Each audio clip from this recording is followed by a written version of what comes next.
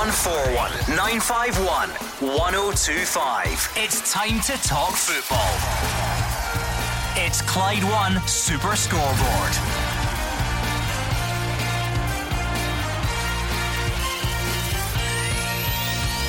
Good evening and welcome to Clyde One Super Scoreboard. Kemar Roofe is the latest player to fall foul of the Scottish FAs. He faces a potential ban for that challenge on Murray Davidson. Yesterday it was Albion Ayeti, and Neil Lennon says Celtic will appeal his diving charge.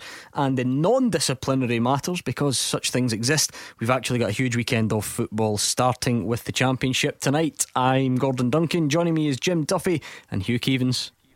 Cards on the table, red, yellow or any colour you like. I think Albion Ayeti dived at Kilmarnock. I think Kemar Roofe was out of order against St Johnstone. I think we suffer from bad referees who don't know what they're looking at, or else don't want to make the big calls they should be making. Either way, Gordon, I've just had the COVID jag, so I'm immune to anybody who disagrees with me. And there will be many, Jim Duffy. Yeah, the only thing is people are wanting him to be an extra Lars Needle, I think, for Hugh. But yeah, I mean, in some of the aspects, we always say when we come up to the programme, we seem to time it on a Friday where there seems to be controversy by players getting cited for things that should have been spotted during the game. I mean, in the last few weeks, I think there's been quite clear-cut errors by the officials. And unfortunately, then once they're cited after it causes a bit more controversy. 0141 951 1025. Those are the big news stories of the day. But consider it a personal challenge, because if you are out there and you are scunnered with me constantly repeating the disciplinary process and talking about the compliance officer, and you'd rather talk about football, we might even find time for that as well. So if you've got something else on your mind, you are more than welcome. 0141 951 1025. Twitter at Clyde SSB. Because Hugh, we do have a good weekend of football ahead also. Well, you know, Gordon, I was just writing down the fixtures from the weekend. Celtic against Motherwell tomorrow. 31 years since St Mirren won at Celtic Park, but they did it last weekend. How about Motherwell tomorrow? Hibs Aberdeen going for third place, the pair of them. They've had their disappointments all season long. Livy St Johnstone, the Betfred Cup final dress rehearsal. And Ross County against Dundee United. Well, United are in free fall, and Yogi has got Ross County buzzing again. Yeah, Jim, lot to look forward to this weekend. Yeah, I mean, I always look forward to the games, Gordon. You know, I mean, I think that's, for me, you know, it's still something on a Saturday afternoon that when we don't have football for one reason or another, you know, there's something missing in your weekend, and we don't have too much this moment in time to keep us occupied. So certainly the football is, for me, it's an absolute joy. Any sign of, you get any inside info on League 1 and League 2 as a manager in that division? Or are you told get your boots looked out, Jim, because you'll need them soon? No, I mean, as far as I'm led to believe, there's going to be another discussion on Monday. And I think that you know, we'll have a clearer indication then. But I think obviously they have to speak to the government. They have to, you know, see whether there's any chance of anything being eased over the next couple of weeks. But you know, even you know, the most optimistic I wouldn't think would be any chance before the end of February. And Hugh Keevins, I can't go any further. Forget football. The vaccination, how are you feeling? You're a newly vaccinated man. Well, Jose Mourinho is the special one. I am the vaccinated one. I pay tribute. In all sincerity, I pay tribute to the NHS. I turned up when I was told to turn up. I joined a queue. It was efficient. It was spotless. It was on time. You sit for 10 minutes after it, and then off you go. So again, I pay tribute to the NHS. They're doing a fantastic job. My gran got hers today as well, which means my two favourite over 70s in the entire world both vaccinated on the same day. What are the chances? Yeah, well, listen, it's getting there, and you know, these are the wee shoots of recovery that we think are there for everyone. Right, let's get stuck in. 0141 951 1025. I'm sure these will all sort of merge into one at some stage, but let's start with Kemar Roofe. I think it was the most recent. We heard from Stephen Gerrard later this afternoon. He says they're still to decide whether to appeal Kemar Roofe's SFA charge. He says he hadn't given it much thought because he thought it was over, given that the player was booked at the time.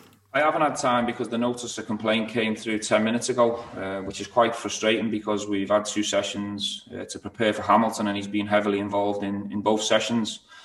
So in terms of having to think, in terms to decide what we're going to do as a club, we'll do that in due course. In terms of the tackle, I haven't really thought that much of it because I thought the referee dealt with it. He was 5 yards away, and he's obviously seen the incident and gave a yellow card. And only up until 10-15 minutes ago, we've had this decision thrust upon us. So we've got till Monday, the end of play, to decide what to do.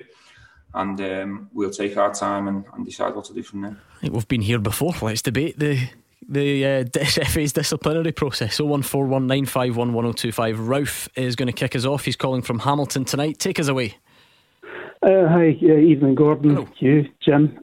First time caller, so great to have you.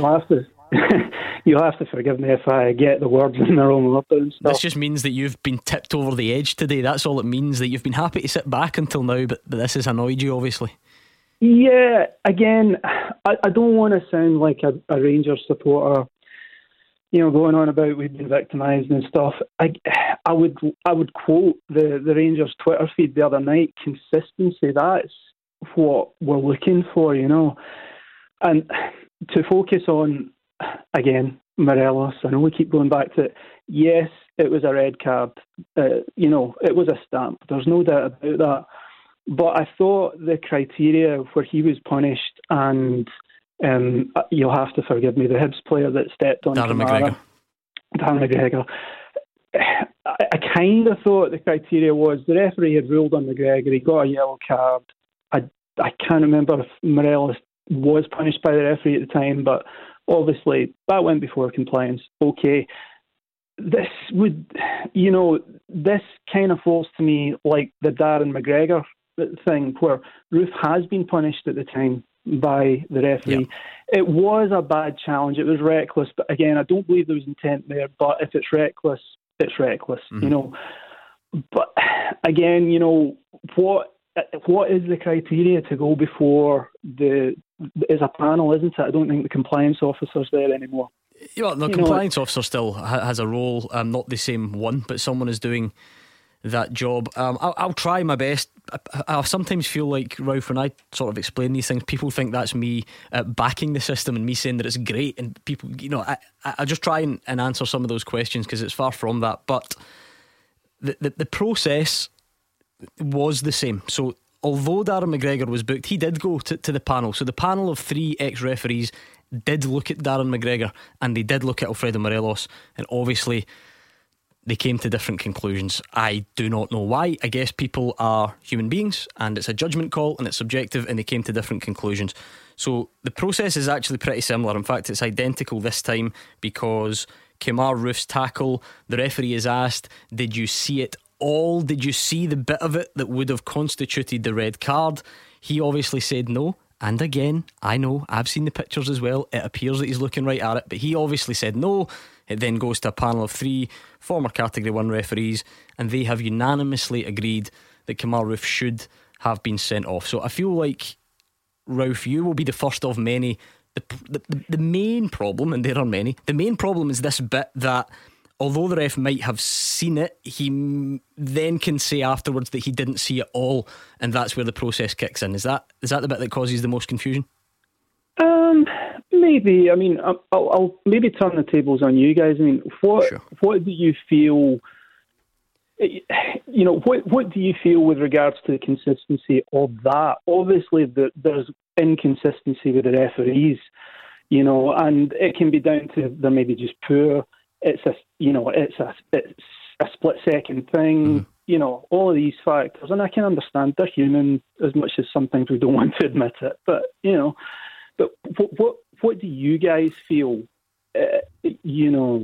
Where you've maybe got less invested in these teams. Let's put it to Jim Duffy, who's still obviously involved in the game, and it won't be any surprise, Jim, these things don't tend to happen as much at League 1 and League 2 level because there's not as many cameras in the game. No, they don't get as much coverage, of course they don't. And obviously if there is a decision that goes against you, then people we don't have people phoning in the numbers that we get in this programme, Gordon. But the first thing I have to say is that there are errors by referees, not because it's Rangers Rangers or Celtic.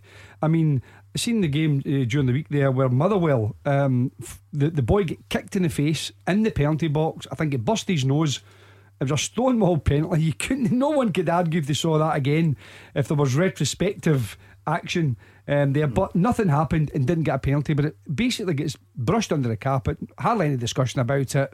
Don't bother about it. If that's Rangers or Celtic, of course, then it draws the publicity.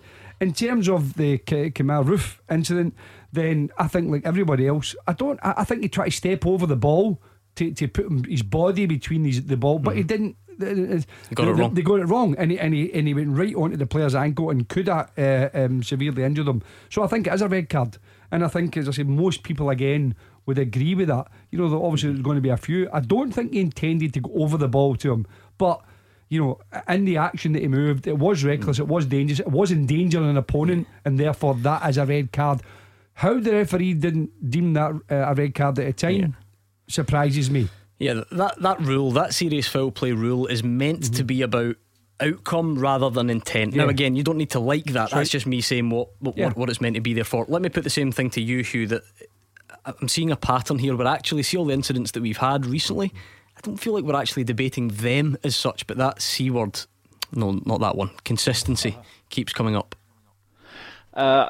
First of all, Ralph mentioned the word victimisation. I completely and utterly dismiss any thoughts of victimisation where Rangers and Celtic are concerned. I do think it was a straightforward red card. I know there was no intent. However, intent is not the letter of the law. And on a flippant note, if Barry Ferguson in his Daily Record column says it's a red card, you better believe it was a red card. Yeah, that's not Ralph's point, because Ralph tends to agree loosely, thinks that it was, or you know, it certainly could be interpreted as a red. But it's about this level of consistency. Right.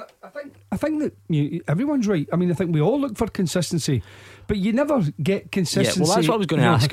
It's never going to be perfect consistency in football. You never get that. You want to get as close to it as you possibly can, but there's always going to be certain decisions that are debatable. But there's also a problem here, right? Because we're talking about consistency as a subjective thing here. Ralph, let me ask you want consistency, right? And I get that, it's completely admirable, I think we all do. How do you get that, right? If you have a scenario where, because see, if the process is inconsistent, then I think you're bang on with the complaint. If one incident is not going to a panel when another one is, and they were both missed by the referee, then that's inconsistent and you've got to ask questions. But take your comparison was McGregor and Morelos, both missed by the referee, both went to a panel, and those referees, who are just human beings, were asked to make a human subjective judgment call on it, and they thought that one was a red and one wasn't. Now, like it or not, how do you get consistency? Does every decision have to then have the same outcome? Because did you see what I mean? That process, it's just humans making a judgment call. Yeah, I mean, again, I get Hugh's point, and when I was talking about victimisation, I was saying I didn't want to sound like a Rangers supporter that was, you know, crying victim. I guess, I don't know, to take Hugh's point on, it's, I'm sorry, I'm paraphrasing here, Hugh, so apologies if I misquote you, but you were kind of saying more, it's not, or one of the gentlemen said, it's not so much about the intent, but it was the result.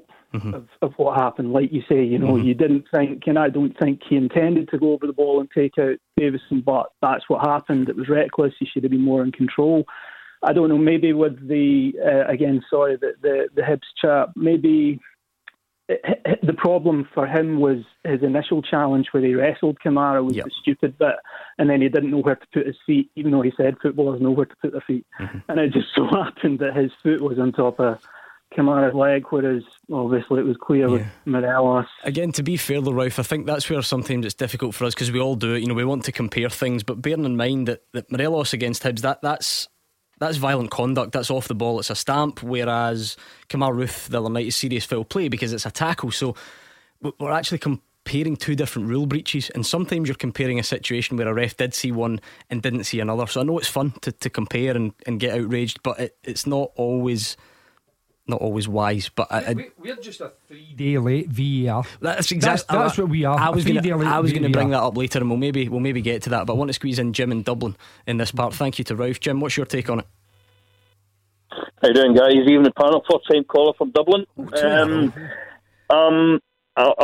got a lot of points, 2 or 3 points to make. A couple of the first caller there. Now I'm a Rangers supporter again. Know that it's bah humbug, but I just feel there's so much inconsistency. Referees and the Hibs match day, we go over again the broken record. The stand side linesman was 5 yards away from the incident with McGregor and didn't wave flag. He must have saw it. The Morelos, red card all day. Rufa, I watched it 2 or 3 times the other night. Reckless over the ball. But I thought the old rule was if the intent was there, the referee could send you off if he saw the intent to hurt you. I'll agree with you earlier on. You said about the referees' poor decisions or maybe scared to make decisions. Surely in that case, then the likes of Kevin Clancy should have stepped down like they do in England. If the referees get it wrong, they miss out a couple of matches, or they go down to Championship to referee and take it from there. There is a total inconsistency for everywhere. I mean, maybe it's a good job there are no fans in at the moment. As I said, I'm a Rangers fan, and I think football's football. You take a tackle. I played to a good level myself, and sometimes you did get a hard tackle or you put one out. But the intent to hurt someone is totally different. I get it at Celtic, slight contact. Again, I thought it was a soft penalty. But for him to decided, I think it's wrong. Where in the game, Scott Brown has an elbow. We all see things differently. But it seems to be a lot, whether it's on live and Sky games, and obviously there are more Rangers and Celtic games, and the panel pick, who's over on the panel at the Sky, they've got more time to watch it at 500 angles, so the referee has only a blind second to make a decision. So my point is, I don't know what the answer is, whether VAR would tidy it up, whether it wouldn't.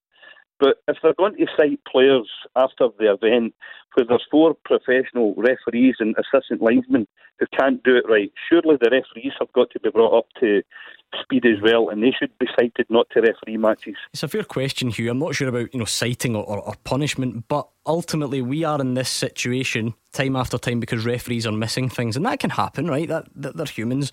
But Jim's right, at least to mention it. There's a lot of focus on the compliance system and where it goes wrong. But remember, Rangers accepted Alfredo Morelos' elbow at Tannadice, right? So the referee missed it, fine.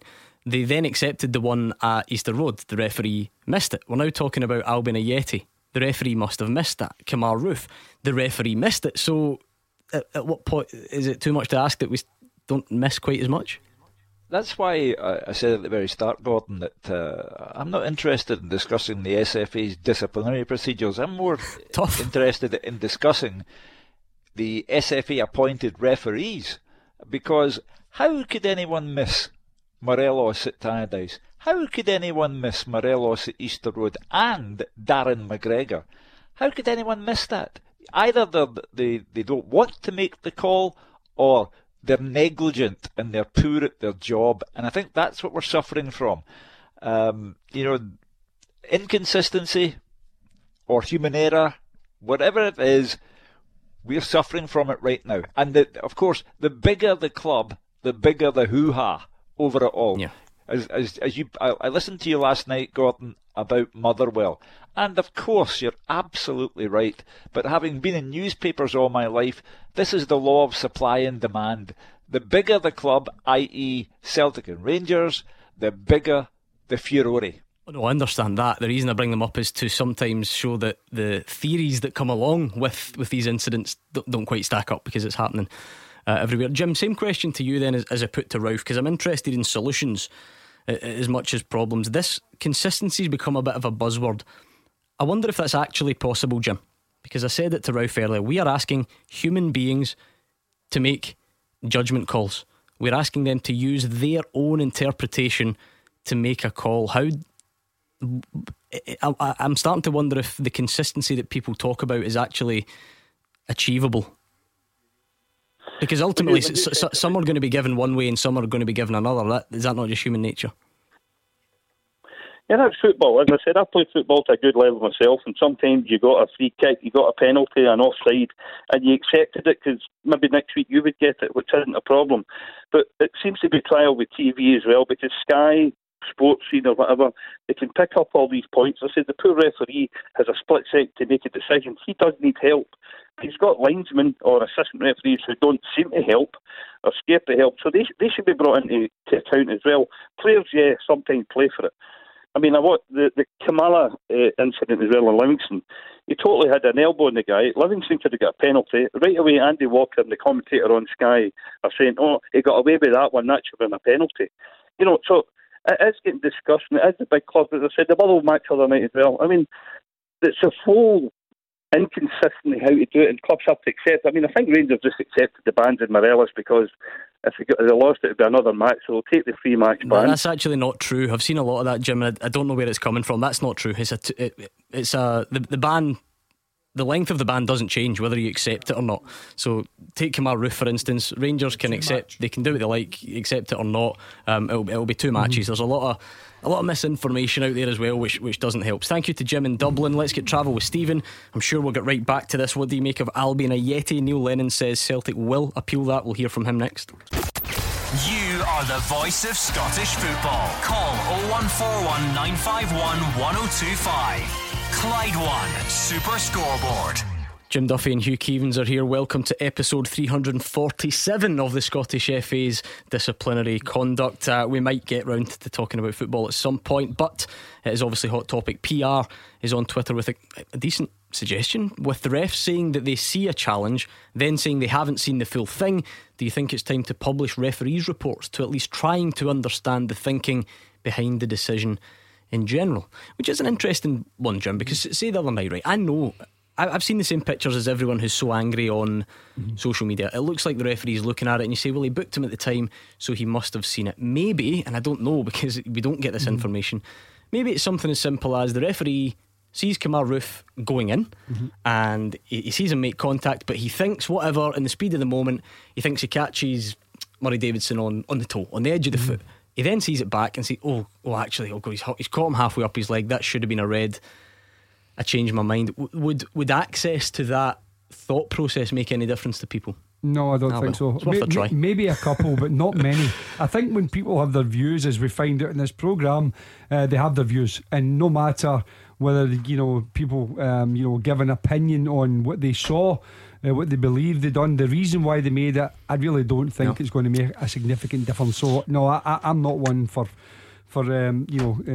showing the reports for the referees, and again, in the past some referees have come out publicly and some managers have said, or some referees have called them and apologised.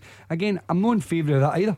Alright, let's hear from Neil Lennon. He said he was surprised to see Albion Ayeti hit with an SFA charge for simulation. He is accused of causing referee Kevin Clancy to wrongly award the penalty at Kilmarnock on Wednesday. Neil Lennon says they won't accept it. It's a penalty. He's had contact to the back of his foot, ankle. Keeper's made contact. He's gone down. Referee's given a penalty. I don't see any simulation. Simulation is when there's no contact. There's obvious contact there. You can see that quite clearly. So I don't understand why these charges have been brought up against Albion. It's we don't agree with it at all. So yes, we will be appealing it, of course. A massive surprise, yeah, when you consider some of the other things that have been going on this season. So I don't see how it can be deemed when you're running at that pace and the goalkeeper's given the referee a decision to make and the referee's made the right decision. Right, quickly, Jim Duffy, Hugh Keevins first then. You think Ayeti dived or not? I think he dived. I think I give Neil Lennon the right as Celtic manager to stand up for his man, but for me it was a moment of ballet from Swan Lake. The problem with diving, Jim, is Neil Lennon's right. I mean, there is clearly contact, but then the next question is, well, is there enough? And then it is, well, what is enough to make you go down? It's a bit more of a minefield. But you think it was a dive? I think it was a dive. But my pet hate is these days is everyone saying there was contact made. You hear it all the time. And every commentator, every pundit, managers, that there was contact. Contact doesn't mean you get down. There's contact all the time in a corner. People are, grabbing, bumping, nudging, and you don't see everybody just falling over like 10 pins. So, there is times when you're running quickly and someone just brushes you and it knocks you off balance. In this particular occasion, I think he was on his way down. I think he thought the goalkeeper was going to come, really stretching out, and the goalkeeper didn't. The goalkeeper put the brakes on a little bit, and there was minimal contact, but he was on his way down. So yeah, I think it was a dive. But again, it's I think that's a more difficult one to call, because how do you know that if he's been, if his balance has been affected by the goalkeeper? And that's the reason why I think this one is a trickier one. All right, Mark, as a Celtic fan in Hamilton, just kick us off on that specifically, if you don't mind. Are Celtic right to appeal Albion Ayeti's charge for diving? I think they are right for it, but Jim's saying there's minimal contact, which is true enough. But as I said before, Andy Walker, he loved that. But the other two are more clear. I just think the referees are just no. Does that make it right though, Mark? Because this debate, I'm not sure we'll ever solve. We'll never agree. So yes, there's contact. No one's denying it. Everyone can see Ayeti gets clipped on. Is it sort of the heel, the back of the foot? Is it enough to go down though, or is he guilty of simulation?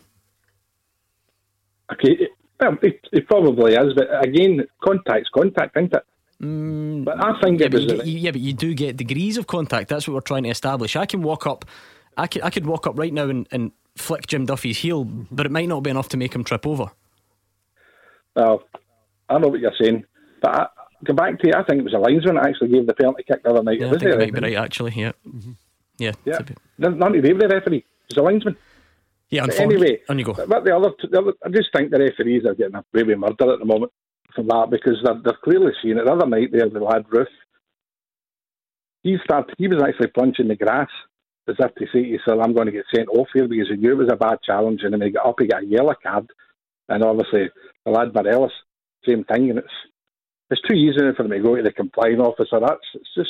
They definitely need to change this rule, because it's a nonsense. To be fair, I don't know, Kamal Roof might have been frustrated at himself for the heavy touch or losing possession or whatever. Hugh, I think you and Mark are on a similar vein here. You think referees need to be more accountable because they're the ones missing this. What about Jim's point earlier on though, and it was something I was hoping to raise? Are we not, because we don't have very much money, are we not just exercising our cheapo version of VAR? Because had VAR been in place the other night, Kamar Roof would have gone in on Murray Davidson. The referee may well have brandished the yellow card, but he probably would have then gone over, he probably would have looked at the monitor, and he probably would have returned to send them off. I don't think many people would think that's a hugely controversial take on events, even the Rangers fans that have been on. So we don't have that luxury, and therefore we just do it a couple of days later, and it seems to cause all sorts of drama. Well, if it's the only means we have towards obtaining natural justice, then we have to use it. We can't bring in VAR. That argument pre-COVID-19 was thrown out because there wasn't enough money there to put in VAR. Certainly in the midst of COVID-19 there's absolutely no chance of VAR being introduced. So if the compliance officer and any controversial incident being reviewed by 3 former referees is all we have, then it's all we have. But I go back to my basic point: either referees are afraid to make the big calls, or they are being negligent and they are falling down on the job when it comes to the big calls. Because again, Jim, people keep phoning the show, they keep tweeting and they keep saying they want consistency, and I keep asking, and I'm genuinely interested, does that exist? Is the inconsistency a perception or is it a reality? Because even VAR, look at the other night, Southampton, he got sent off. Yep. VAR held that decision, got sent off, and then won it on appeal. Yeah. And the red card got 2 VARs. the red card got rescinded. So while I'll repeat it, because I think it's whilst you are asking human beings to make judgment calls, whether that's referees, video assistant referees, or ex-referees on a panel, this notion of consistency that people keep asking for doesn't exist, because people are going to keep seeing things in their own way. Yeah, of course. And also in even that particular game, it went from a disastrous result to a humiliation, because the boy gets sent off, they get a penalty which wasn't a penalty, and then they scored another 2 goals in the dying second. So it went from a really bad result to a humiliation, getting from 6-0 to 9-0. And the players, that's now been rescinded. He's now available for this weekend.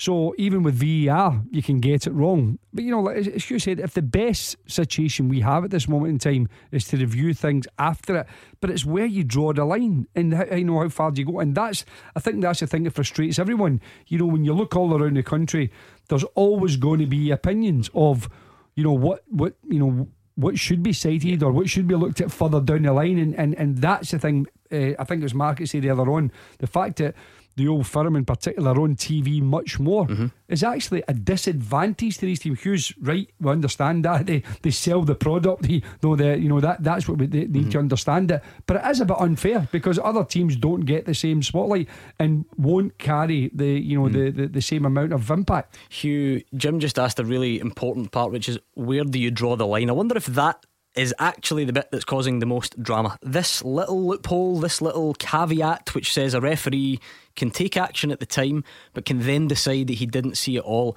I feel like, based on my experiences on this show, if you just removed that bit, we would clear up a lot of this. We accept that you're going to get things that you agree with and you disagree, but the upgrading of yellows to reds, and we've seen it many times. And in case people do think it's just the Old Firm, Jake Carroll, Motherwell against Livingston got one upgraded, Darnell Johnson for Hibs got one upgraded, Scott McKenna got one upgraded. That seems to be the bit that people can't quite get on board with more than any other. Yeah, it's a vulnerable approach to justice, Gordon, because in a country as suspicious as this country is, and when it comes to matters of Celtic and Rangers, this country is the world capital of suspicion.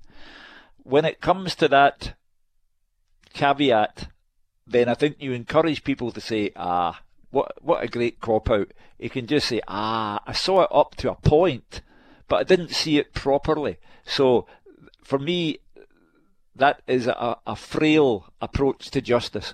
Thank you very much to Mark in Hamilton. Let's bring in Ken, who is calling tonight. What do you make of all this, Ken? Well, I mean... I think you basically knocked my topic out the window anyway. Well, that's fine. I'm sure you'll be able to put it across much better than him.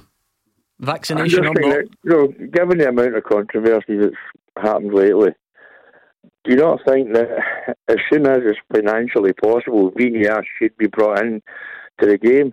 I mean, it'll hopefully cut down on a lot of things. Fans will still argue, probably about the same instance, but a different way. You know what I mean? Instead of the opposing team arguing he should have been sent off, it'll be his team fans are arguing that he should have been sent off. You know, the arguments will be there, but just in a different way. What use is that then? Because this is the thinking, and I go back to it. Everyone seems to keep telling me we can accept that things go against us, but all we want is consistency. If you have VAR, Jim Duffy might stamp on a player, I might stamp on a player, but ultimately a human being is going to be asked to look at those two incidents, and they might come up with a different outcome. And oh my goodness, we don't have consistency. Where is the consistency? So do we not just take the problem and relocate it? Does that get us anywhere? Yeah, I think there'll be more consistency. I don't think anything will ever give you 100% consistency through across the board. But I think this will give you more consistency than what we've got right now. And that has got to placate some people. Yeah, perhaps, Jim, because I know what you're about to say, because I think we've been here before. VAR can be a shambles, and watching it from up here and some of the offsides and all the rest of it.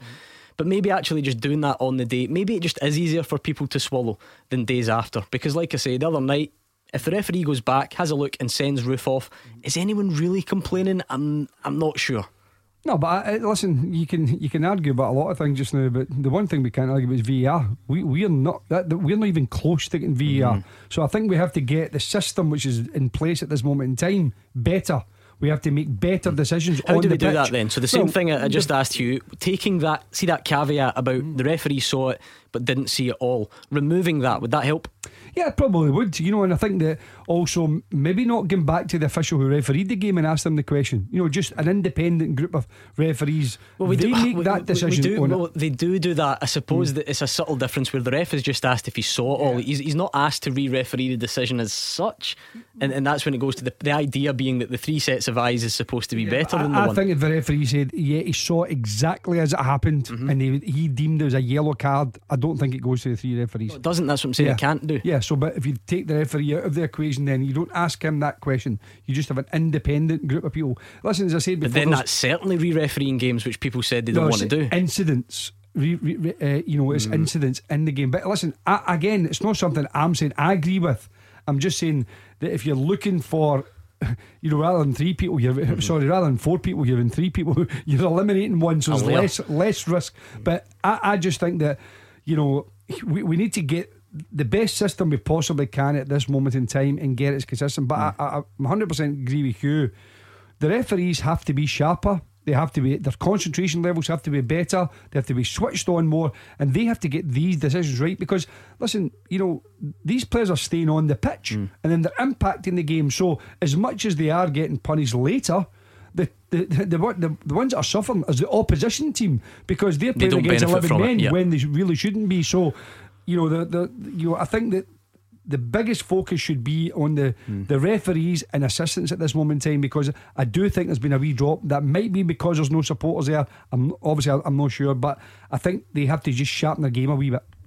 Here's an interesting suggestion. See if clubs feel so strongly about this, why not get yourselves together and try and change it? Because we keep hearing it's a members' organisation. Maybe it's not, and maybe that's not a possibility, so feel free to tell us. But I don't know, everyone seems to be complaining about it. Are we doing anything to change it? Ken, quickly, because I'm a bit late for the travel, you're a Celtic fan. A Yeti, right to appeal that decision or not? Oh yeah, right to appeal it. Yeah, based on what? Yeah, I mean there was contact. I mean, I've seen it in slow motion. Never like in slow motion.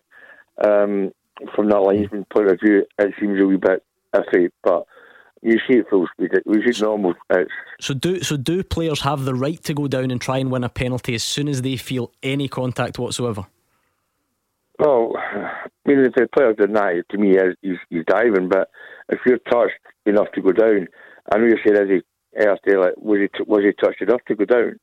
I mean, we can see that he was touched, but there's no way we can tell if he was touched. That's a good point. Enough to go down. Yeah, and that's what makes it difficult. Thank you, Ken. 0141 951 1025. Again, if there's anyone out there that is fed up with this stuff, you probably won't be alone. So if you want to talk football, we can do that as well. Give us a shout.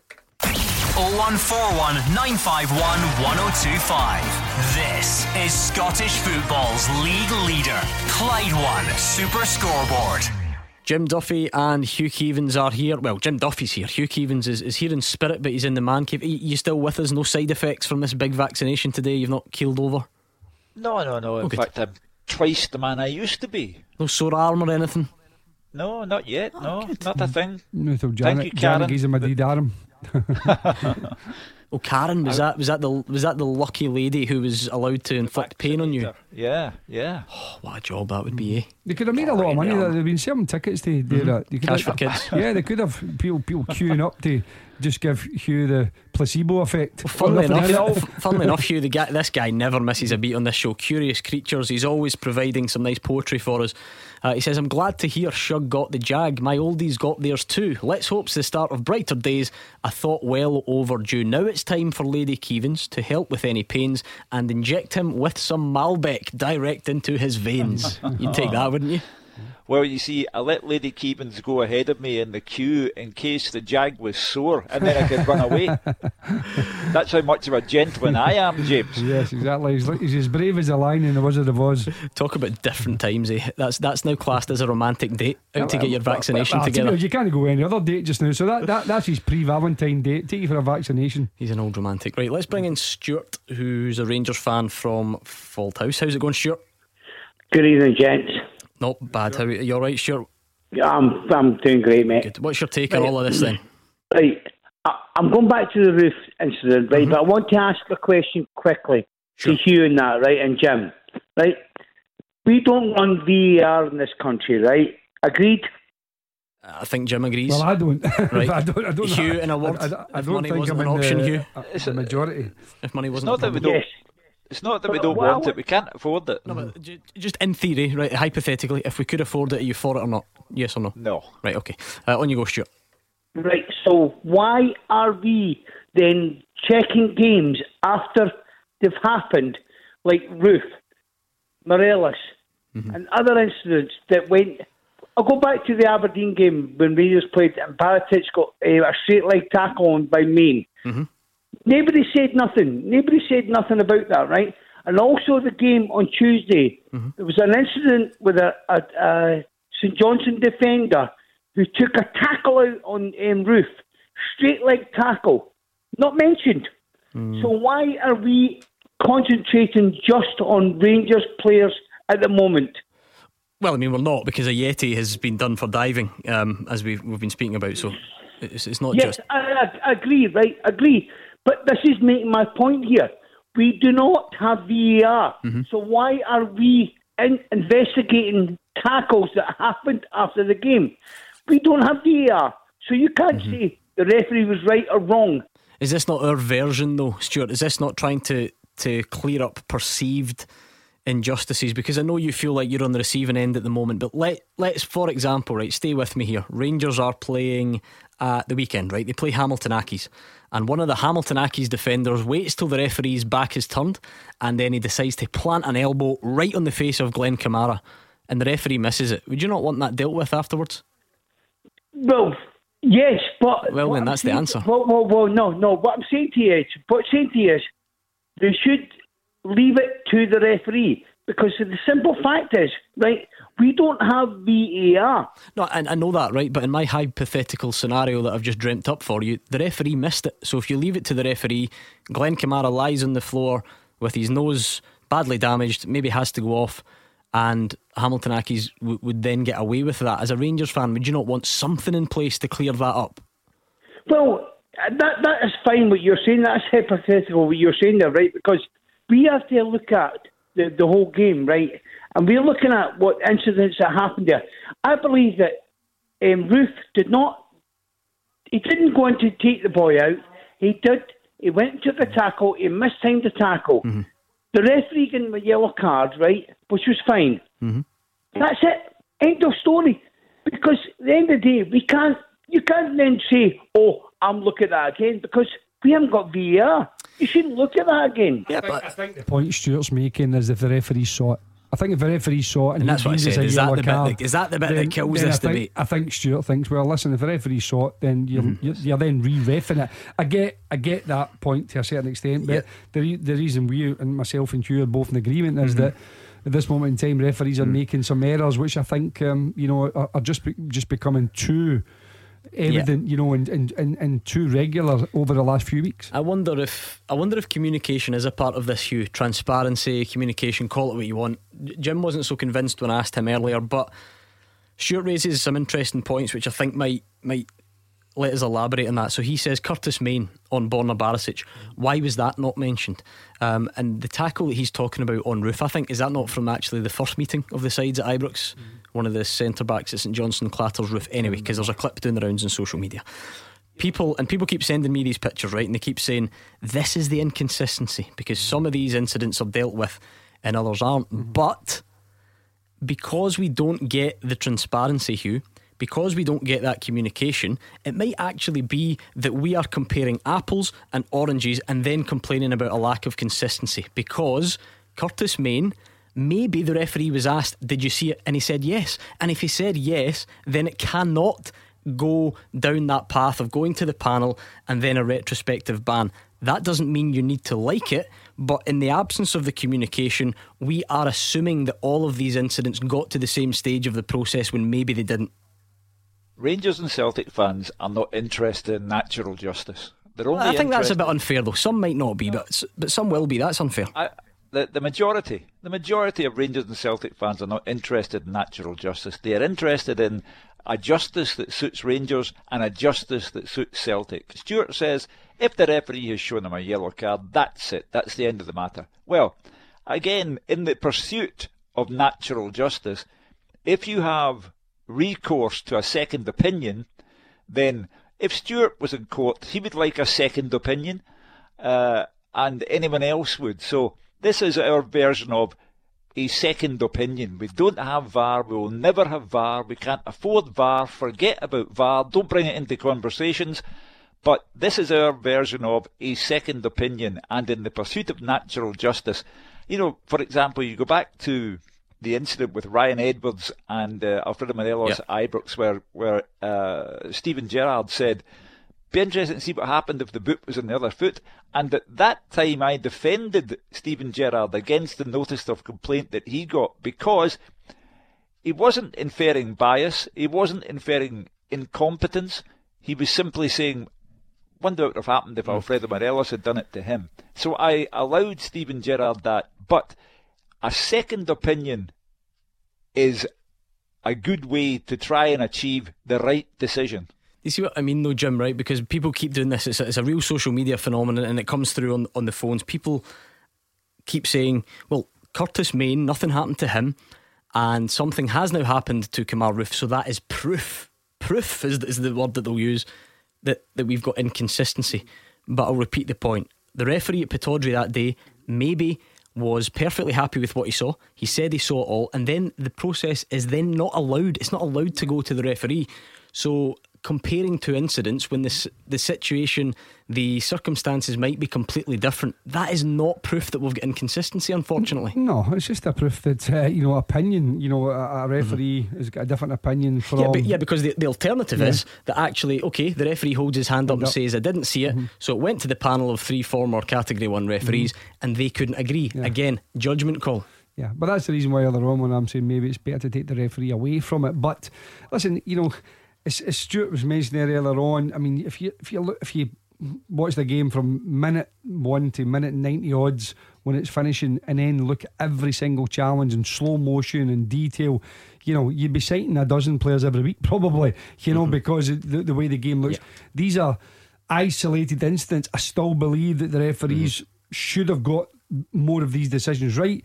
But the best system we have at this moment in time is retrospective. That's the best system we have. It's not, but it can still be tightened up. Yeah, it can be improved. Yes, I think it can be improved significantly. Thank you, Stuart. And just to be clear, so Sani's tweeted, for instance, to say Gordon Duncan said the ref may have been asked about Curtis Main tackle and said he saw it all. Then we should be asking why a ref can't see that tackle in full and not think it's a red card. Yes, agreed. Similar to the Kemar Roofe one the other night, the guys are all saying that the referees, the standard still can be improved. So I wouldn't doubt that for a second. Right, time flies when you're having fun. I can't believe it's that time of the night already. Beat the Pundit with the Scottish Sun. For the best football news and opinion online, thescottishsun.co.uk/football. Imagine a scenario where we just take 2 minutes off of arguing with each other and have a bit of fun on Beat the Pundit. I can make that dream a reality for you next. 0141 951 1025. You come on, you take on Hugh Keevins or Jim Duffy, and if you get more questions right than they do, you win a signed ball. Lines close at 7, so be quick. 0141 951 1025. Tackle the headlines. 0141 951 1025. Clyde 1 Super Scoreboard. Jim Duffy and Hugh Keevins are here. We're into the second hour of tonight's Clyde 1 Super Scoreboard. We've got a big weekend of football coming up, so if you think you've had your fill of the compliance officer and retrospective punishment and consistency, and you want to talk about your team on the pitch this weekend, now is a good time to do so. We've kicked the backside out of it for an hour. If you want to keep going, then fine, we can do it, you decide. But it might be an idea just to see what else is out there. However, before we do anything, let's do this. Beat the Pundit with the Scottish Sun. For the best football news and opinion online, thescottishsun.co.uk/football. It is Beat the Pundit time. Jim Duffy or Hugh Keevins, one of them is going to be up to the plate tonight, both standing by to take on David from Gourock. How's it going, David? Yeah, I'm fine, thank you. Now this is interesting, right? Particularly for you, Jim Duffy. David from Gourock. David's surname is McPherson. Alright. I'm wondering if you any colleagues of yours in the past with McPherson in their name who might be a relative. Yes, I know Hadji. That's be Hadji's brother then, but David, your old assistant boss. Yes. Yeah, and David's on. I don't know. You and Hadji still get on well. Yeah, very well. Yeah. So David's not on for any sort of revenge or anything like that. No, but he's probably thinking Jim Duffy's hopeless at this. I'll go because his brother said so. No. So Craig was a Jamie boy. David, is that about right? You think? I've heard that Duffy's a bit daft, so I'm going to try and win the sign ball. Well, he thought Hadji had any nose, so he's done me the compliment as well. We want Jim to go easy on you, right? Heads it is Hugh Keevins, and tails it will be Jim Duffy up against Hadji's brother David. So let's see what we've got. Oh, and it is as well. You got your wish, Tails. It's going to be David up against Jim. So I'll give Jim some Clyde 2 to listen to. Yep, he's giving us the thumbs up. David, he can't hear us anymore. 30 seconds on the clock. You're up against Jim and you can pass. That's all you need to know. You ready? Okay. Right, let's do it. 30 seconds on the clock and your time starts now. Which player is Celtic's record transfer sale? Victor Wanyama. Name either team that Stephen, John and Paul McGinn have all played for. St Mirren. Raith Rovers are based in which Scottish town? Kirkcaldy. How many goals have Rangers conceded in 2021?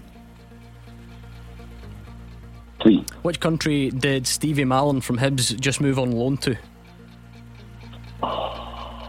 Turkey. Name any Portuguese club that Ryan Gauld has played for. Benfica. Okay, let's bring Jim back. Jim, can you hear us? Yes. Same set of questions to you. 30 Okay. seconds on the clock and your time starts now. Which player is Celtic's record transfer sale? Victor Wanyama. Name either team that Stephen, John and Paul McGinn have all played for. St Mirren. Raith Rovers are based in which Scottish town? Kirkcaldy. How many goals have Rangers conceded in 2021? 5. Which country did Stevie Mallon from Hibs just move to on loan? Turkey. Name any Portuguese club that Ryan Gauld has played for. Sporting Lisbon. Which team are currently bottom of the table in the Scottish Championship? Alloa. Okay. David, how do you think it went?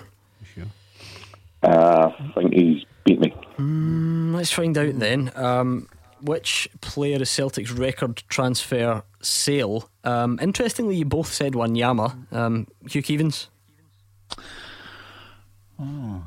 Kieran Tierney, anyone? 25 million. Of course, goodness. Honestly, I'm not working with you, right? When you see it. Name either team that Stephen, John and Paul McGinn have all played for, St Mirren or Hibs. You both got it, 1-1. You both knew Raith Rovers are based in Kirkcaldy. They tried to rename it after Gordon Dalziel, I think, in the mid-90s, but it got knocked back. Big No Stadium. So 2-2 there. How many goals have Rangers conceded in 2021? It's just the 2, so none of you got that. Stevie Mallon's just gone on loan to Turkey. Scored on his debut, I think, yesterday. So 3-3 after 5 questions. That's pretty good. Name any Portuguese club that Ryan Gauld has played for. There's quite the list. Unfortunately, David, Benfica's not one of them, and Sporting Lisbon is.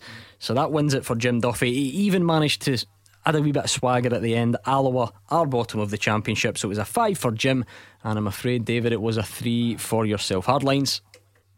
Yeah, great. Well played, Jim. Cheers, David. Thanks very Good much. man. Thank you, David in Guruk, brother of Jim Duffy's former assistant manager. There we go. Craig's he's a terrific boy, and as I said, with a good working relationship and good friends as well when we were at Capello.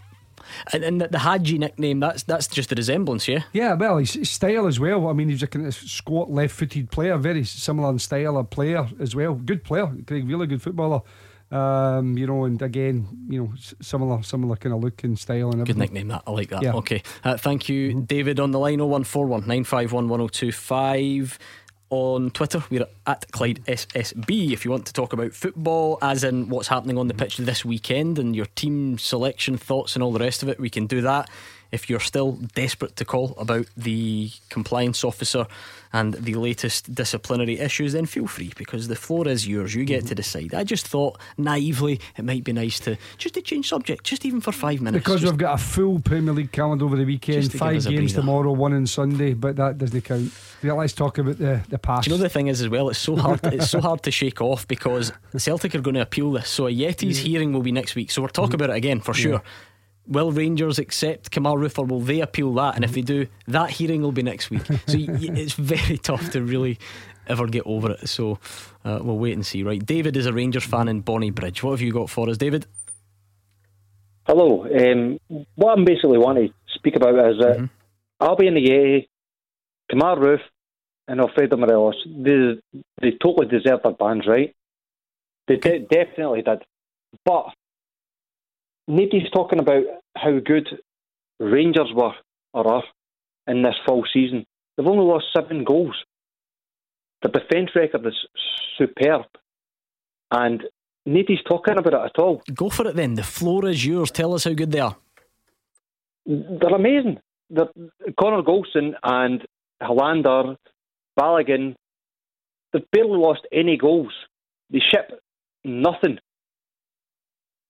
And nobody talks about it. If this was Celtic, this would be a massive season for them. I'm fed up talking about Celtic. Don't then talk about your own team. I'm actually giving you the chance, David. You're complaining that nobody's talking about it. I then invite you to talk about it, and you mention Celtic. So keep talking about your own team. I'll give you as long as you like. Well, I want to tell everybody that, like, obviously, nobody talks about Rangers being so good. The defensive record is amazing. 7 goals in a season. That's unbelievable. Sure is. 67, I think it is, for 7 goals against. But they're also talking about, you've got Celtic fans. See, there you go. There you go again, David. You're the one that keeps bringing Celtic into it, not me. Hugh, give David his wish. Talk about Rangers and Rangers only. Don't even mention any other team. The reason why Rangers will go through the entire league season without losing a game is partly because of that defence and because they've got goals throughout the team. And plenty of people mention it, and I think it's why Rangers will go very far in the Europa League as well, because it's always been a strong point of Steven Gerrard's management at Ibrox that they've performed well in Europe, and I think they could break the glass ceiling this season and could go a very long way in the Europa League. I think they will beat Antwerp, again based on that defence that nobody ever talks about. And I think the end to the season could be very dramatic. Rangers will, of course, be the champions based on a phenomenal defensive record and being all round a very, very good team. I'm just amazed nobody talks about them. And now look what you've done, David, because you wanted Hugh to talk about Rangers and he's gone and given predictions which will have every Rangers fan shouting at the radio saying we don't want his predictions to back us up. It will be exciting when Europe comes back around, Jim, because I feel like it's been put on the back burner. Most people accept that the league is done. How much style will Rangers finish it with, and what can they take into Europe? Yeah, well, I mean, the first thing is we're absolutely delighted that we've got a club like Rangers in the latter stages, of European competition. That again, as Hugh has said, since Steven Gerrard walked in the door. In Europe, they just seem to be a real good fit for them. They tactically they're really astute. They can play in different ways. They can sit back a little bit and play counter-attack. They can be open up, play expansive football, and I think it's been a breath of fresh air in that competition. As far as domestically concerned, I think on this programme, I don't think there's one pundit here who hasn't waxed lyrical about Rangers all season, not just from a defensive point of view. And even the other night there, it's the spread of goals, isn't it? Yeah, well? the spread of goals. Haji's goal, they've come in, and the rotation they've had to do, absolutely outstanding. Alan McGregor again, 2 or 3 brilliant saves the other night there. So listen, when called upon, he's always coming up with the goods. So all round really strong, dynamic team. Well, on that, Steven Gerrard expects the doubleheader with Antwerp to go ahead as planned. You've seen stories Liverpool kind of facing difficulties about flying to Leipzig for a Champions League clash, but here's what Steven Gerrard had to say looking forward. At the moment, I expect them to go ahead as planned, but that's not to say there's not conversations in the background that I'm not really too aware of. I'm sure Andrew Dixon and Stuart Robinson are having conversations with UEFA and all the other authorities involved, and we'll do what we need to do to get the games played, and we'll do whatever we're told to do. But where I sit right now, I'm expecting both legs to go ahead as planned, over in Belgium and at Ibrox the second leg, and I'm sure we'll have plenty of time to discuss that game or them games when they come about. My focus right now is on Hamilton. I don't know if I heard that right. Did Steven Gerrard call Stuart Robinson? I really hope that is the case, and it's one of them where both parties have just left it too long and they can't correct it because the mistake is deep rooted and will be forever known as Robinson. Yeah, some people just do that. It just sticks in your head. Right, David, go on then. What about this weekend? Do you foresee any difficulties against Hamilton? No chance. No. Yeah, I don't think many people will disagree, Hugh. I mean, funny things happen in football, but there's an air of predictability about Rangers' results in the league at the moment. Well, I entered this evidence, my lad. The last time they met, Rangers won 8-0. There are 56 points between the two teams in the league at the moment. That's a different postcode never mind a golfing class. So, no, there'll be no difficulty for Rangers. It's not the best pitch. It's not the greatest atmosphere midday on a Sunday. The weather will be horrible, but it'll be 3 or 4-0. There he goes again, giving the predictions that no one wants to hear. Thank you, David and Bonnybridge. Hopefully we did your team a good service there. Let's hear from Neil Lennon. We'll hear from Graham Alexander soon as well. Let's talk about that game tomorrow, arguably one of the games of the day. Celtic looking for back-to-back wins for the first time this year. The manager says that some of the tough talking has been necessary. I think so, yeah. I mean, that would be dereliction of my duty if I didn't think that was the right thing to do. I don't do it that often. You know, maybe in my first spell I probably did a little bit more because I was a little bit more emotional in those days. But yeah, I think you know, when you lose a game at home and you dominate the game and don't affect the opposition as much as we should have, we don't press as high, we don't press as aggressively, we don't stop crosses, all the basics of the game that we're missing. I think that has to be, you know, an end point for the team really, and I've got to come out, yes, take responsibility for the performance, but you know, the players have to be accountable at times as well.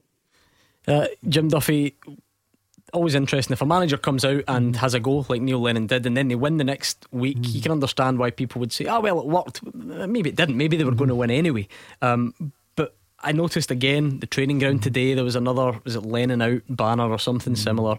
This stuff doesn't seem to be going away for him. So what does the next couple of weeks look listen, like? he could pretty much win every game to the end of the season, and it's not going to go away because Rangers are going to win the league, and damage is done. Ultimately damage is done. Yeah, I mean, and that's it. And obviously the points differential as well. I think if it was really close, if it was, you know, nip and tuck right to the end of the season, you're a bit unlucky, all these kind of things. But to be 3 points behind, and you know, it's just the golf is far too much. So unfortunately, from Neil Lennon's point of view and from a Celtic point of view, that's not going to change, even if he has another positive result. But all he can do is try and get a level of consistency, and that's something that they've been searching for all season. They've not had these significant win after win, which they've traditionally done so many over draws. The last 9 years. So 7 draws, I think, and they have to go over that. But Motherwell will be a different proposition. I think Kilmarnock were flat, obviously looking for a new manager. They didn't play well. Celtic dominated the game and did put up a really good performance.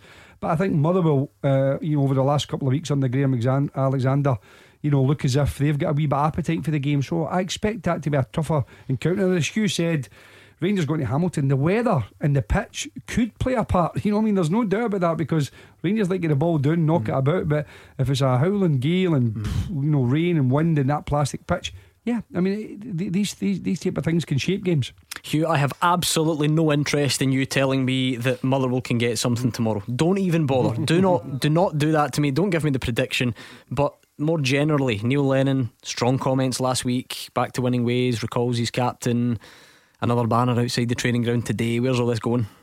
I want to introduce another category to Monday night's programme, with goal of the weekend, howler of the weekend, result of the weekend.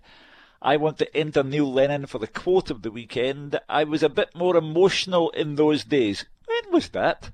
He's been emotional all season. Everybody's got it, from players to politicians and back again. So all I'm going to say to you is, last weekend it was St Mirren, first win at Celtic Park for 31 years. I said to you in the Friday night, anybody's got a chance against Celtic. You only have to throw the ball into the penalty area and you've got a chance. Following day, ball was thrown into the penalty area. Shane Duffy's head was turning round at a 360-degree angle, and St Mirren got their winning goal. All I'll say about tomorrow, Motherwell have got a chance. Stop it. Right, that's you. Mike's going off. Right, it's time for this.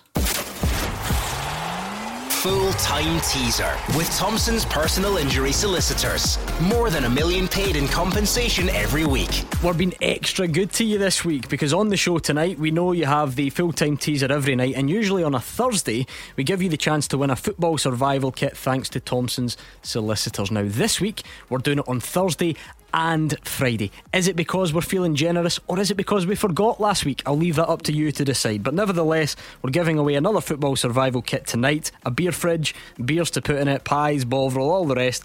And it could be all yours if you reply with all the correct answers to the full-time teaser by 7:45. Head to @Clyde SSB to play. You must be over 18. T's and C's are all at Clyde1.com. I'll give you the question next. Listen carefully. Taking your calls on Scottish football. 0141 951 1025. This is Clyde One Super Scoreboard. Jim Duffy and Hugh Keevins are here. They both are desperate. They were just telling me during the break, desperate to speak to you. So give us a call, 0141 951 1025, or Twitter @Clyde SSB. Now, I did say just before the break, we are feeling extra generous this week. We're going to give you a second chance to win the football survival pack. We did it last night thanks to Thompson Solicitors. We're going to do it again. We want to give away a beer fridge, beers to put in it, the pies, the bovril, all the stuff you need to make it worthwhile. Watching the game at home, it's rubbish compared to going to the game. We get that, but we're trying to make it a bit better for you. So here's your question, and what you need to do is give all the correct answers on one tweet to @Clyde SSB by 7:45. Do that, you go in the hat. We'll pick the winner at random. These two will help you along the way. That's the idea anyway. Since the start of 2018, 8 Scots have scored top flight hat-tricks in this country. Can you name them? Since the start of 2018, 8 Scots have scored top flight hat-tricks in this country. Stephen Naismith. Oh, look at that. You said it at the same time and you've got 2 answers. So Stephen Naismith and Lee Griffiths. Any more?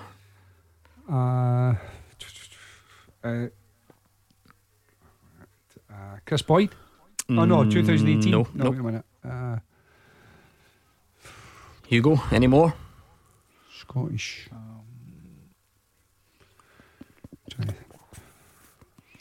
What about recently? Maybe this season? Martin. No. Yeah, you're nearly there. Yes, Kevin Nesbitt. Kevin Well Nesbitt. done.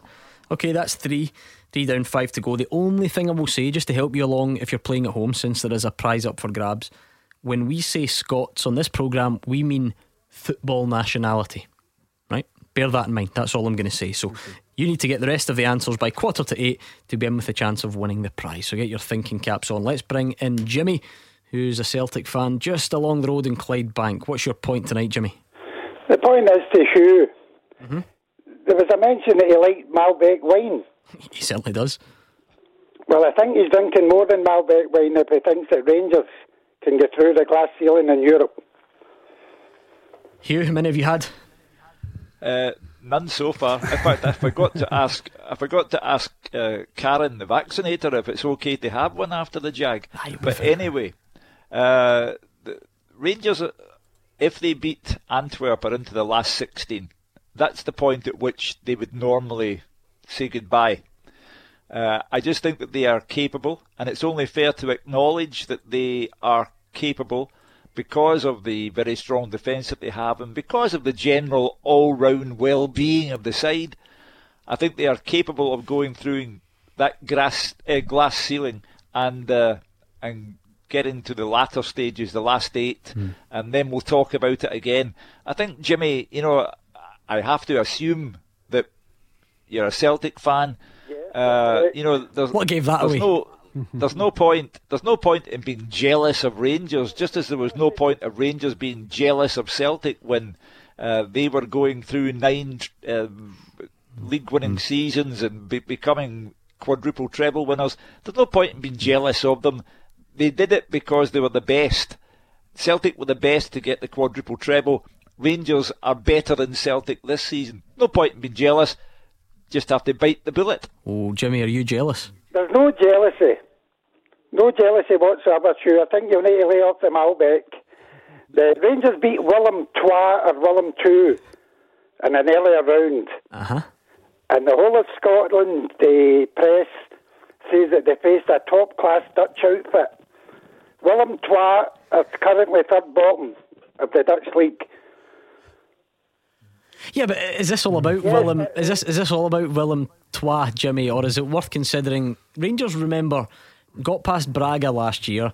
They then fell at the hurdle of Bayer Leverkusen, who turned out to be a pretty good side. Is it is it that ridiculous to suggest that they could just go one step further this time? I mean, that's not even much different to what they did last season. Well, I don't see them getting by the bigger guns. That's the point. But if you've got time, it's just a quick wee joke, and it's no dirty, it's no swearing or nothing. Go for it. Right, you ready? Celtic Rangers supporters mates for years. Celtic supporter died, went to heaven. 2 years later, Rangers supporter died, went. St Peter says, you can't get in, it's only Celtic supporters. So the boy says, the Rangers supporter says, oh, let me in, that's my best mate. He says, I'll do anything if you let me in. St Peter says, go down and drain the Clyde out with a teaspoon. He had a go at it, back up 2 or 3 weeks later, he says, it's no good. He says, the rain keeps falling up every time I empty it. He says, give me something else. He says, come back and Rangers won the European Cup. I says, give us a teaspoon. Right, that's, do you know what, Jimmy, I was so nervous the full way through that. Fine, like one half of the city will like it, the other half won't. Fine. I'm just delighted that was clean, because I was listening closer than ever before there, I think Jim. you've opened a can of worms up there, Gordon. It could be give it us could be the teaspoon. evening jokes, there we go. everybody want their jokes in there. If Rangers go through the glass ceiling, I would expect Jimmy, if he's a man of honour, to come along to the office at Radio Clyde and leave a bottle of Malbec there for me. Will you do that, Jimmy? Yeah, and I'll bring my Rangers pal along with me. How's that? A teaspoon presented to Hugh Keevins. Jim, maybe we're getting a bit ahead of ourselves time-wise, but I don't like backing Hugh Keevins up. It makes me feel uneasy. But purely based on the fact of what Rangers did in Europe last season, are they better now? Yeah, you would have to say so. So if of course you need a bit of luck in the draw, but if it does, is there any reason why they can't go a little bit further? I mean, Antwerp, if you base them off of Liège, who Rangers have already played, you can understand why. Yeah, you played the Dutch clubs, played the Belgian clubs who played. I mean, they've played obviously Benfica. You know, listen, if you play, top teams and you have good results, then it's got to give you confidence and belief. But again, you can never take anything for granted in Europe. I think sometimes Jimmy was saying there, looking at Willem II, I don't know what position they were in when Rangers played them, but any Dutch side, if we draw any Dutch side, we can't be guaranteed to beat them no matter what their position is. So it's similar to any Belgian side. So I think get past that one, and then you never know, because obviously the expectations then maybe fall on the so-called bigger teams then, and Rangers would probably be the underdogs then. So listen, I think if they get by that, get to the last 16, it'd be absolutely fantastic for Scottish football and for Rangers. And as I say, it's just a pity, as we keep saying week after week, that there aren't any fans in to enjoy it. And also, there's no point in basing it just off one opponent that Rangers played, because they also played Galatasaray and they've played other big sides, not only this season but the previous season as well. So time will tell. Thank you very much, Jimmy, for your joke and your many Malbec digs at Hugh Keevins. Big game tomorrow. Let's hear from Graham Alexander. He says he's paying no attention to Celtic's form. They're looking to make it 3 straight wins, whilst Neil Lennon's side haven't won back-to-back games so far this year. And of course they meet tomorrow. Celtic and Rangers are obviously the top dogs in Scotland, and what we tried to do building up to the Rangers game was try to pinpoint where we could try and win the game. I think everyone could see that in our performance, that we tried to win the game. Tomorrow will be no different. Our approach for games in our mindset will always be the same. It will always be to try and win the game, but obviously the level of opposition changes from week to week and makes your job more difficult. But I'm not one for looking at teams' forms, previous forms. Dundee United previous form going up to Wednesday wasn't great either, but what a tough game we had. So for me, it's what we can bring to the game against, and I always look at the opposition's best qualities, what they want to do, regardless of their form. You're aware of individuals' talent. That's a fair point, Hugh, is it not? Graham Alexander's talking about, regardless of their form, you still have to look at what they're capable of. And of course, I take your point. Celtic are nowhere near what they have been in previous seasons. And yes, St Mirren went there and won, but Celtic will still need to be a good bit off it for Motherwell to win tomorrow, will they not? Or to get anything? Yes, you're absolutely right, insofar as they have far better players than Motherwell. that historically that's always been the case. But Graham Alexander, since becoming the Motherwell manager, has certainly put determination back into that team. They were a soft touch prior to being taken over by Graham Alexander, and I think that Stephen Robinson had done a terrific job, but after a while, as Jim Duffy knows, players start to look at the wall behind your head when you're talking to them, and Motherwell had become a soft touch. They're not that way now. The reason why I'm disinclined to say, Celtic will win easily, is that you never know with Celtic. You never know who's going to turn up. I was absolutely convinced they would beat St Mirren last weekend. Convinced. And, of course, even at 1-1, they didn't kick on. St Mirren did. So anything could happen tomorrow. No Declan Gallagher at the heart of that Motherwell defence tomorrow, Jim. He missed out the other night and they got a good win against Dundee United 2-1. That obviously makes your job a little bit harder, because again, it's so hard to say these things now, because Celtic have had their moments, but to go to Celtic Park and get something, you should have to do a bit of defending at some point. Yeah, you would expect so. And again, I was at the game obviously against St Mirren last week, and I thought St Mirren were terrific, and Celtic still looked very, very fragile and just shaky at the back. Obviously they left Shane Duffy out midweek, Stephen Welsh, and moved Ayer back in. We discussed that last week on the programme as well. John Joe Kenny debut, yeah. John Joe Kenny came back in, so there was a bit more balance about the Celtic defence, but there were still one or two moments where Kilmarnock had a couple of opportunities. So I still think that Motherwell are better. They're definitely a bit more confidence. I think they're a better team at this moment in time than Kilmarnock are, and I think they will cause a few problems. But Celtic can only go and try and build a bit of confidence and a bit of momentum. I think Sorrow has dropped his performances a little bit the last couple of weeks. We're bringing Scott Brown back in again, and again he brought a Yeti in. We'll have to wait and see what happens there. Whether Celtic obviously stick with Edouard and a Yeti up top again. Alright, we're going to speak to Jamie very soon, but something that's much more important than all of this stuff, something I've been trying to help you out with all week, is helping you look after your mental well-being, because everyone acknowledges we're going through a bit of a tough time at the moment, and it takes a different toll on different people in different ways. So we've been trying just to raise a bit of awareness throughout this week. We've been hearing from various figures in football, and last night we heard from our old pal Alex Ray talking about his previous experiences with mental health, and tonight Alex is back on again to discuss what he and the people close to him have found the hardest during this lockdown.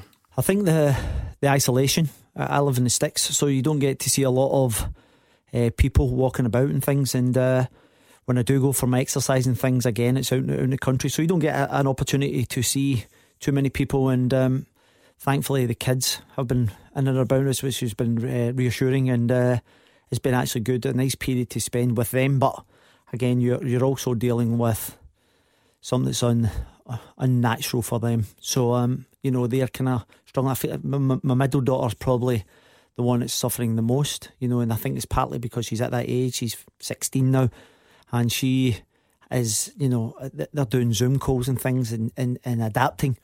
But I just think the actual kind of lack of interaction with people is the thing that's actually affecting people the most. Please remember, it is so important to look after yourself in this pandemic. I know you'll be keen to look after other people, which is natural, but if you need any help, just know that you're not alone. There are people out there, groups out there who can help. To find the support that's right for you, please visit nhsinform.scot/mind or call NHS 24 on 111. A hugely important message that we've been trying to get through all week. So thanks to the professionals and some of the guys in and around football who've helped us out with that one. We are about to speak to Jamie. Yeah, let's do that right now. Jamie's a Kilmarnock fan. Some of the names getting bandied about now, Jamie, Stephen Presley, Jim McIntyre. Do any of them tickle your fancy to be the new manager? All good names. I've got to say, I was about to kick off there when you said something was more important than my call, but then it was mental health, and I was like, it's okay. Quite right. It was. I feel watching the match the other day, and the debates about the simulation as well. There are some women who, for a job, they dance around poles with minimal contact, and that's fine. They can do that if they want to. Some families might not enjoy it, and it might not be great for the kids growing up, but it's within their rights. If there's contact, I have got no idea where this is going, Jamie, but it's a family show, so let's talk about Albion Ayeti specifically, if we can. I mean, I generally like quite a sense of adventure when it comes to drawing examples and comparisons to things, but let's go Ayeti on this one if you don't mind. Yeah, as I said, there's contact there. I don't think that's if that's what we're debating after the match. I think as a club we need to take a step back and say, look, our problems are we have more stuff to deal with than one guy simulating in a match. Simulation has happened throughout the ages since it became more of a big deal when we were starting to play foreign teams historically, and then it kind of got stamped down on. And as a sport, rather than it wasn't like no one went after the referees for it, no one went after everyone else. Everyone just collectively decided this isn't good for our sport. But he's within his rights, as I said. If there's contact there, what can you do? I don't think that's the issue that Kilmarnock have to address, that we have to address. See, to be fair though, Jamie, I don't think Kilmarnock are making a huge song and dance. It's not them that charges Albion Ayeti. You know, the SFA just chose to do it, which is fine. I know what you're possibly about to say, that the bigger issue is where you are as a club and where you go. The manager is obviously a key part of that. Is there any of the names that you've seen that you're in favour of? I mean, if I had the choice of anyone, I'd say if we could bring Senghor and Eriksson back in, that would be fun. That was pretty left field. You were saying left field might be something. Yeah. I don't know. I honestly, what we need to do, all the great managers who have had time to embed, Jurgen Klopp 2 years, Steven Gerrard 2 years, Alex Ferguson going back had at least 2 years to embed, Jock Stein going all the way back 2 years. So if we as a club are going to be strong and brave going forwards, I think you need to stick with someone who's going to build a long-term successful club so we can go back and compete at the top where we should be. I get that, Hugh, but at the same time, whoever it will be is going to have to keep Kilmarnock in the division. Absolutely. That's why Billy Bowie got rid of the manager and decided that he had to replace Alec Dyer with someone who could put out a fire. Of the candidates that I've read and heard about, obviously Tommy Wright would be right in there, Stephen Robinson would be right in there, Stephen Presley would be an interesting choice. He certainly knows the game up here. I'd be inclined to go for either Stephen Robinson or Tommy Wright. And just to give Jamie a quick history lesson, within 6 weeks of going to Celtic, Jock Stein had won the Scottish Cup, and the following season won the league, and the following season won the European Cup. So there wasn't a great deal of bedding in required then. I thought you were going to give Jamie a history lesson on the subject that he started his call off with, but I'm glad that glad that you stayed away. Listen, you're a man of great experience, so just life experience, of course. Right, let's turn our attentions back to this teaser, because if you're playing along at home and you're trying to win the football survival pack, this is your 5-minute warning. By 7:45, you need all of these. Since the start of 2018, 8 Scots have scored top-flight hat-tricks in this country. The guys are trying to help you. They've got Stephen Naismith, Lee Griffiths, Kevin Nisbet. Yeah, I think the obvious one is James Forrest. Well done, Hugh. He scored 4 that day, I think, didn't he? At St Johnson. I think I was at that game. I'm thinking of Eamon Brophy. No. The other one I think about is, I'm not sure if it's before 2018, Chris Commons. No. What about my wee clue that I gave you? I don't know if that's what you were trying to have a nibble on with Chris Commons, but I said remember it's football nationality, not necessarily where they were born. Whom else might that apply to? Livingston went to QPR. Lyndon Dykes. I can't believe he just stole that off you, Hugh Keevins. That's shameless. He crossed it in. I just bundled it over the line. Right, okay. I tapped it in. Yep, I've got one more. Go on then. I think so. Chris Doolan. No, that must have been just before. Yes, okay, leave it there. Stephen Naismith, James Forrest, Lyndon Dykes, Lee Griffiths, Kevin Nisbet. The guys have helped you out at home. You just need to find the other 3. You need to do it before 7:45, and you need to tweet it to @ClydeSSB, and you are in the hat. We'll announce the winner next. Number 1 for football in Glasgow and the West. 0141 951 1025. Clyde 1 Super Scoreboard. Jim Duffy and Hugh Keevins are here into the final part of tonight's Clyde 1 Super Scoreboard. I must say though, the lines are now closed. The Twitter is now closed. What's the right terminology for that? Radio needs to come up with and keep up with the times. Producer Callum, the internet is closed. It's like something Hugh Keevins does at the end of the night when he switches off his dial-up. Anyway, you can no longer enter this competition, is what I'm trying to say. The football survival kit, thanks to Thompson's, we're going to announce the winner very soon. A beer fridge, the beers, the pies, the bovril, all the rest of it. We're now not accepting correct answers for it, but you two have still got work to do. We're looking for 8 Scots since the start of 2018 with top flight hat-tricks in this country. You've got Naismith, Forrest, Lee Griffiths, Kevin Nisbet, and of course the sneaky one Lyndon Dykes, because he's an honorary Scot now. Any more, Hugh? Shankland? Not top flight hat-trick. Jim Duffy? I think one a wee while back, but again I thought it was Stevie May, but I'm just going through the different teams. And Stephen McLean, that could be the shout of the night. Well done, Stephen McLean. Any more, Hugh? Ross Stewart? Nah, I'll leave it there. I'll leave it there for now. I must, Jim, I know you're not on Twitter or anything like that, but I saw something which was wonderful and disturbing in equal measure today. I don't know if you're familiar with a guy on Twitter who goes by the name of Evan, at Evan McFarlane. Has this been brought to your attention already? Yes. Listen, anything that's embarrassing gets brought to your attention. It's brilliant, Hugh. No, it's not. The best way I can describe it, Hugh, it is like a love letter in video form about Jim Duffy. No context, no reason. Evan presumably is a Morton fan, and over the years has collected a worrying amount of footage of Jim Duffy, pictures, all the rest of it, and he's just made it into a nice wee video, 2 minutes 20 seconds long. It's got Jim Duffy slow motion, black and white, with his 3-piece suit on, looking smart to kick us off. It's got the footage of the infamous square goal with Neil Lennon at Easter Road. It's got 6,500 views. This thing has got a video love letter to Jim Duffy. 6,500 people who don't know what to do with their time. Does it have any footage of Jim Duffy gently taking an old age pensioner, depositing him in his car and driving him home after a good night out? I was going to say that's just what happens here on a Friday night. That was slow motion. That was the camera slow motion. That was officially slow motion. Rigor mortis. What have you been up to at home anyway? You been managing to watch much football back there, Hugh Keevins? Well, do you know, Gordon, I was listening to what Alec Ray said there, and you know, Alec speaks very movingly. I listened to him last night about what everyone's going through in this particular time. So I'm listening to Brighton beating Liverpool at Anfield on Wednesday night, and I thought, my goodness, my grandson Archie will be down in Brighton loving this. So I texted, at full time I texted Billy Reid, who's the assistant manager, used to be the Hamilton Accies manager up here, assistant to Graham Potter at Brighton, and I said, listen, I haven't seen my grandson and my granddaughter in Brighton for a year. You've just made them very happy. And I thought, well, that's the last we'll hear of that. And half an hour later, when Billy Reid should have been jumping up and down and tearing the paint off the walls at Anfield, he sent me a text to say, I hope you're well. I haven't seen my grandchildren for 6 months, and it's awful. He said, I'm glad that we've made them happy. So, Billy Reid, thank you. Well said indeed. See, football bringing us all together during these difficult times. Two grandparents, I should say, getting together and talking but about it does football. show that football, I mean, as much as we can debate it and all the other stuff that we started the show with, Gordon, it does bring joy.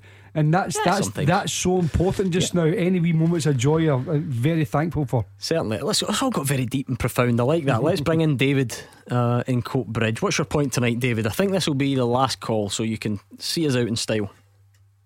Okay, thanks for having me on tonight. Pleasure. I know that you're requesting that people come on and talk about football, yes. And I'd like to talk about the job that Steven Gerrard and the coaching staff have done at Rangers this season.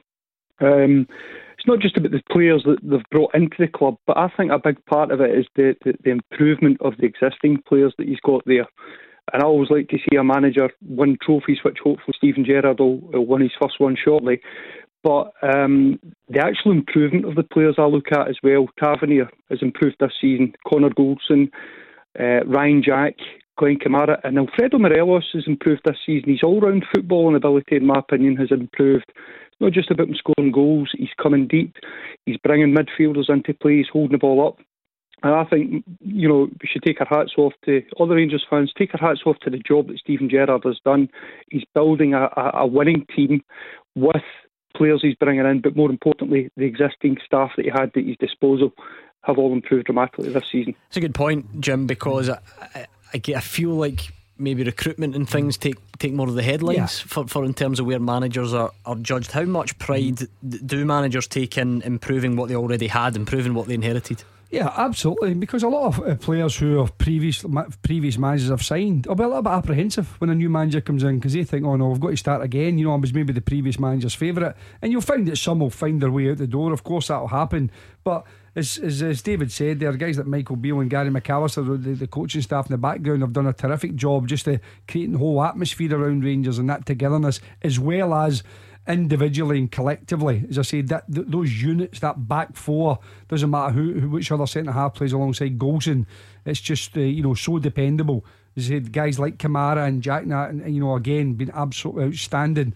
So there's been a lot of improvement, and I agree with him to a certain point regarding Morelos. I agree with a certain point regarding Morelos, because I think Morelos became a more modern player, if you want to call it that. He's not just a goal scorer now, he does link up the play. So listen, it's been fantastic. The next thing, as I say, the most important thing is trophies. If you're a Rangers manager, you've got to get trophies. After you get trophies, you can then look at the next stage of the development, which is the overall structure of the club, which is bringing through younger players from within the ranks and all that kind of stuff. But that takes a lot longer, 4 or 5 years probably. Hugh Keevins? The one man that David left out when he was talking about the people that Steven Gerrard has improved was Steven Gerrard. Because first season, no trophies. Second season, no trophies. And then came that cup defeat at Tynecastle. And I've referred to it before, where after the game, Steven Gerrard looked a desolate, broken figure. And he spoke about how much it had taken out of him. And you wondered if he might survive the weekend. But he's held his nerve. The board have held their nerve. They have backed him financially. And the job of a good manager is to make good players better and better players exceptional. And he's doing that. And he's getting his reward. And in a few weeks' time, he'll be the manager of the league champions. So, yeah, he's done great work with this player and that player. But Steven Gerrard's also improved Steven Gerrard. If I was to force you, David, politely of course, to pick one of them that you mentioned that you feel Steven Gerrard has improved the most, has improved more than any of the others, who would it be? Well, maybe if I answer that maybe slightly differently to that question, I think there's an unsung hero in that Rangers team that ticks all the boxes for me and has done for the last number of months, and it's Glenn Kamara. I think he gets overlooked because we only paid £50,000 for him, and Steven Gerrard and Ross Wilson have all obviously identified a player that they could bring in, improve the team, improve the player, and maybe have some sort of saleability value at the end of it. How important is it to get him on a new contract then, with all that in mind? I think it's one of the most important things that Rangers need to do just now is to get Glenn Kamara tied down in a long-term deal. Not just to reward the player financially for what he's done, but I think the long-term contract would obviously increase the market value for the player if he's on, a 5 or a 6 year deal left to go when somebody comes knocking on the door. Yeah, I think ability would obviously go through the roof. Absolutely. I wonder if we'll see any movement on that soon. Thank you, David in Coatbridge. That almost brings us to a close, but we need to announce the winner for this. Full-time teaser with Thompson's personal injury solicitors. More than $1 million paid in compensation every week. Right, thanks again to our friends at Thompson's for setting us up with another football survival kit. The beer fridge, the beers, the pies, the bovril. Popular competition. This is funny what you'll be desperate for when you're stuck inside at the moment. Jim Duffy, all you had to do was get all the answers right to the following question. So let's see how we got on. Since the start of 2018, 8 Scots have scored top flight hat-tricks in this country. Can you name them? You guys gave them a helping hand. You've gone for Stephen McLean, Stephen Naismith, James Forrest, Lyndon Dykes, Lee Griffiths and Kevin Nisbet. So that's 6. The guys at home had to be a bit quicker than you, a bit smarter. They had to come up with all 8. What have you two got in the remaining 2? Hugh. Jim. Yeah, I think there was one that I was going through the teams again, and I think it was a surprising one, but if memory serves me right, did Andy Considine not score a hat-trick for Aberdeen? It's not Andy Considine. See, I thought he did. I think you're right, but I think it was maybe before that time period. Right, one Gary is Mackay Stephen. No, one is still playing at a big club in this part of the world, and they play in the East End of Glasgow. And he's Scottish. Ryan Christie. Yes, well done. Okay. And the other one, more of the veteran category. I actually can't even remember if this guy's hung up his boots because he just went on for so long. Here's the easiest clue of the lot, Hugh Keevins. Kenny Miller? Yes, there we go. I didn't even need my clue. Just when you said he went on for so long, Kenny Miller. Right, well done you two. Thank you very much for that. Well done if you played along at home. And I can tell you, so many correct answers. We put them all in the hat, and the winner is Kyle McKee. Well done to you, Kyle. Keep an eye on your DMs and we'll hook you up with that football survival pack. Thanks to Thompson's. That is that for another midweek on Clyde One Super Scoreboard. Busy as always, but we're back tomorrow at 2 o'clock. Always good fun on a Saturday afternoon, because not only do we try and keep you up to speed with every kick of the ball, there's plenty of time for a bit of madness in there as well. So make sure you join us 2 o'clock. We'll be here covering as many games as possible, and in the meantime, just stay right there. GBX Friday's up next.